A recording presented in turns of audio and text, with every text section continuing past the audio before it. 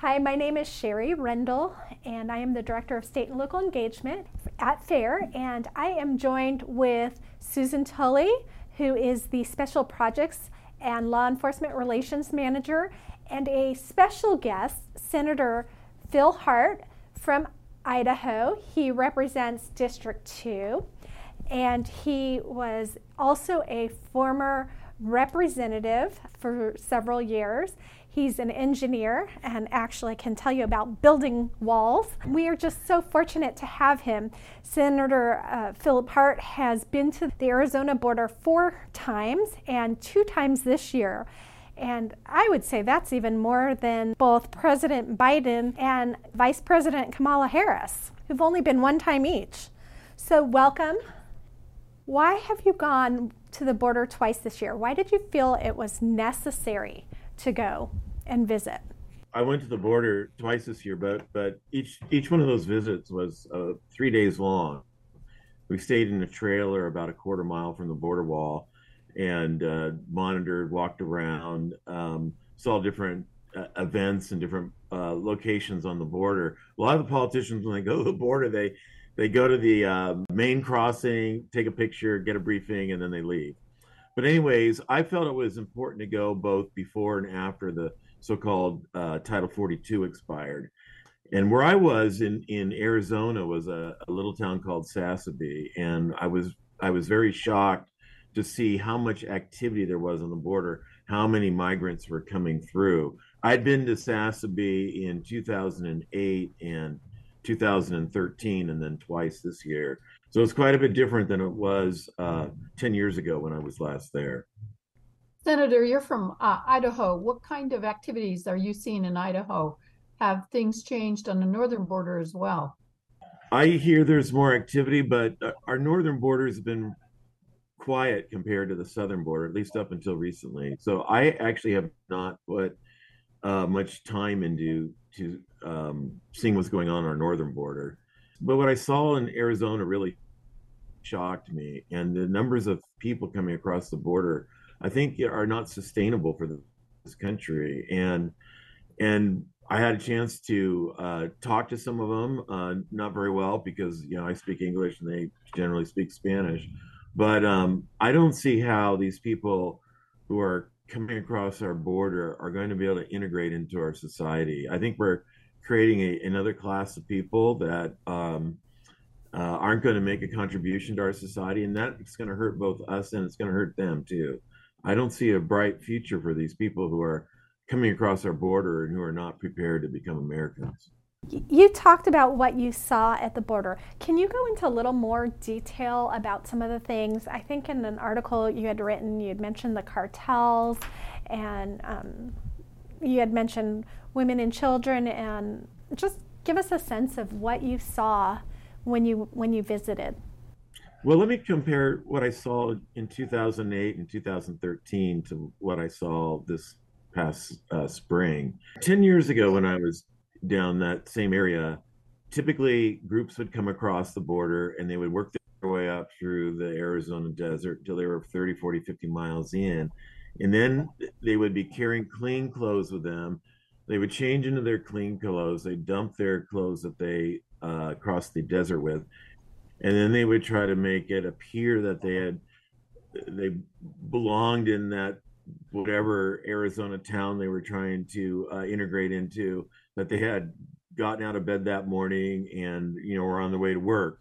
And they were small groups. One night 10 years ago, I was with a group of about 30, and we made a line about 3 miles long, and we were out there all night. We caught 6 people coming across.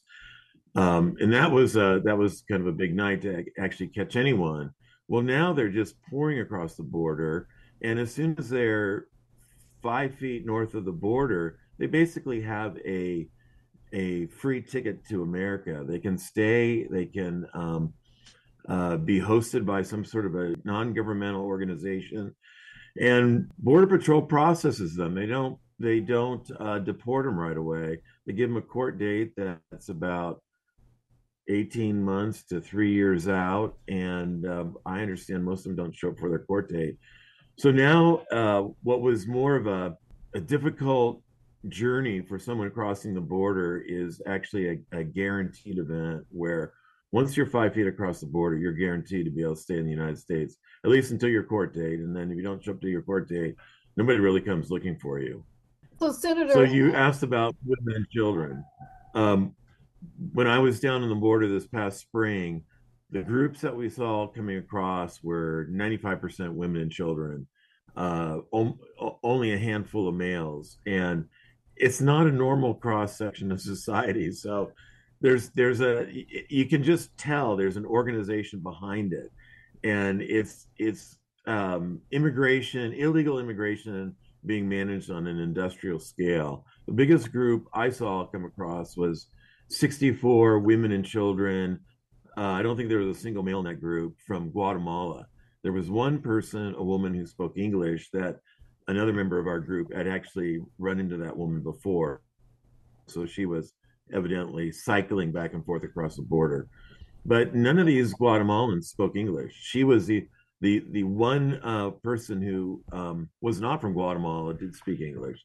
So I looked in the eyes of these people and I just thought, what kind of future do you have in America if you don't speak English and you don't have any marketable skills, as far as I understand?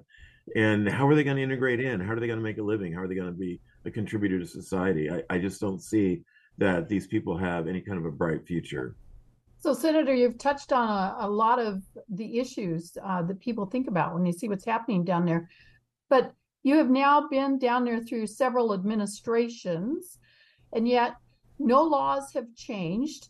No new laws have been introduced. You keep hearing people call for, we need comprehensive immigration reform. And yet what really has changed is policy from president to president. So it's not necessarily the laws, it's the fact that we're not enforcing them, and that the policy of this administration is one of open borders. Would you agree with that assessment?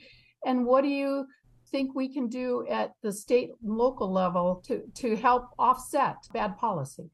We have laws in place that make it illegal to aid an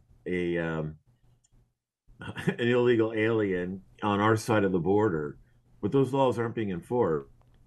And I could never see Congress running a bill to make that legal. I mean, there'd be so much pushback in the committee hearings, and it would never get through the legislative process. And so we do have laws in place, but they're not being forced. And if you read the Constitution, it really boils down to we the people to enforce what the Constitution calls the laws of the Union.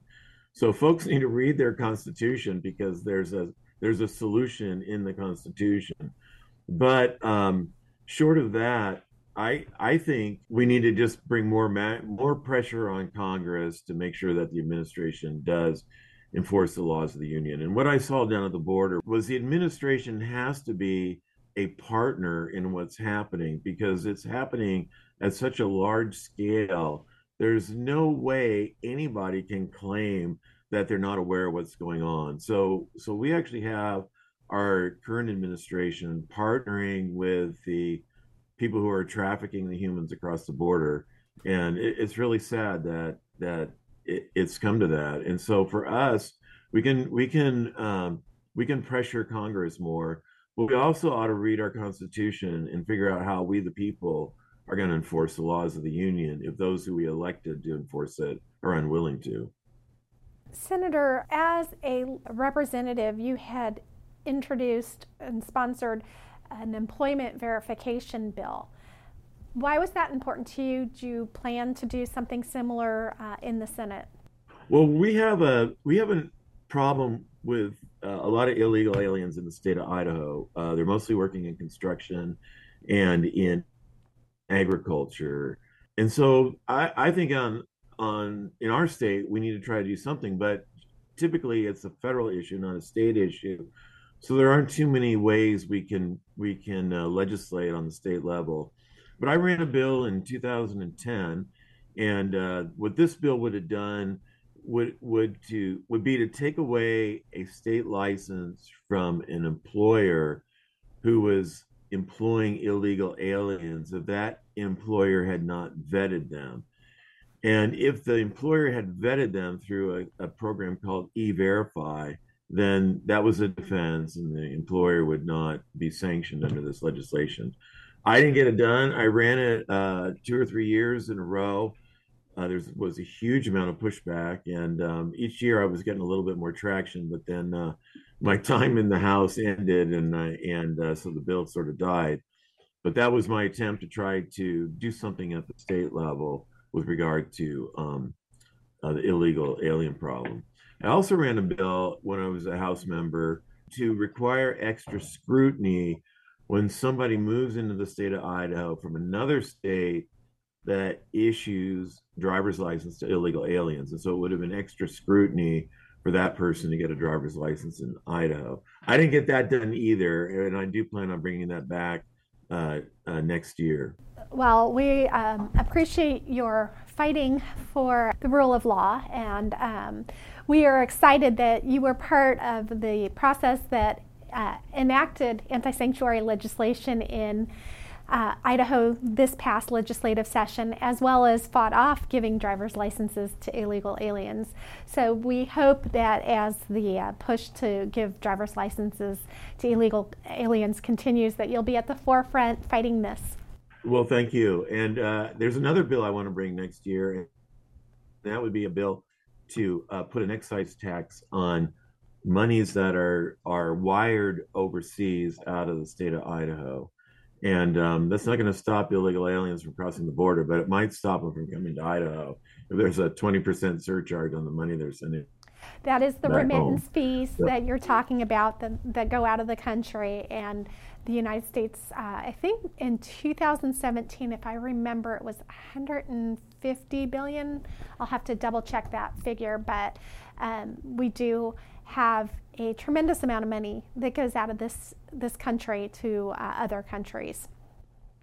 I'm going to just say also that we need foreign workers in this country, and we need a program that honors their existence here, that regulates it, that might give them citizenship at some point in time. But we need those workers, but we need them here legally. And it's better for the workers that they're here legally too, because then they don't have to look over their shoulder. They'll have less worries, and I think it would be better for both the employer and the worker if they were following the law and not here in our country illegally. Well, Senator, we certainly appreciate all the effort that you've made to enlighten yourself, to educate yourself about what's going on at the border, to then bring that information home and step up with the people in Idaho and try to get legislation done. We are here to help you, and really are very pleased with the kind of work that you're doing, and let us know if we can help you in any way. Yes. Okay, thank you. I just want to thank Senator Hart and Susan Tully for joining me on the Understanding Immigration podcast.